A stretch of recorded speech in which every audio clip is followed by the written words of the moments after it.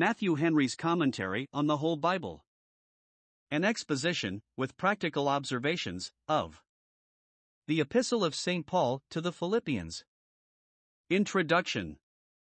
Philippi was a chief city of the western part of Macedonia, pro tes Meridos tes Macedonias Polis, Acts 16 verse 12. It took its name from Philip, the famous king of Macedon, who repaired and beautified it, and it was afterwards made a Roman colony. Near this place were the Campi Philippici, remarkable for the famous battles between Julius Caesar and Pompey the Great, and that between Augustus and Antony on one side and Cassius and Brutus on the other. But it is most remarkable among Christians for this epistle, which was written when Paul was a prisoner at Rome, AD 62. Paul seems to have had a very particular kindness for the church at Philippi, which he himself had been instrumental in planting, and, though he had the care of all the churches, he had, upon that account, a particular fatherly tender care of this. To those to whom God has employed us to do any good, we should look upon ourselves both as encouraged and engaged to study to do more good. He looked upon them as his children, and, having begotten them by the gospel, he was desirous by the same gospel to nourish and nurse them up. 1. He was called in an extraordinary manner to preach the gospel at Philippi, Acts 16 verse 9.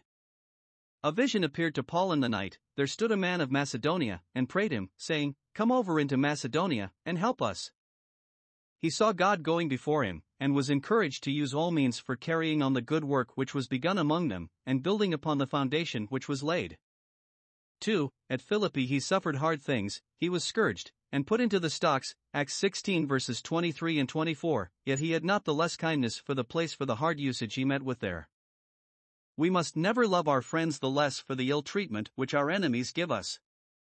3. The beginnings of that church were very small. Lydia was converted there, and the jailer, and a few more, yet that did not discourage him.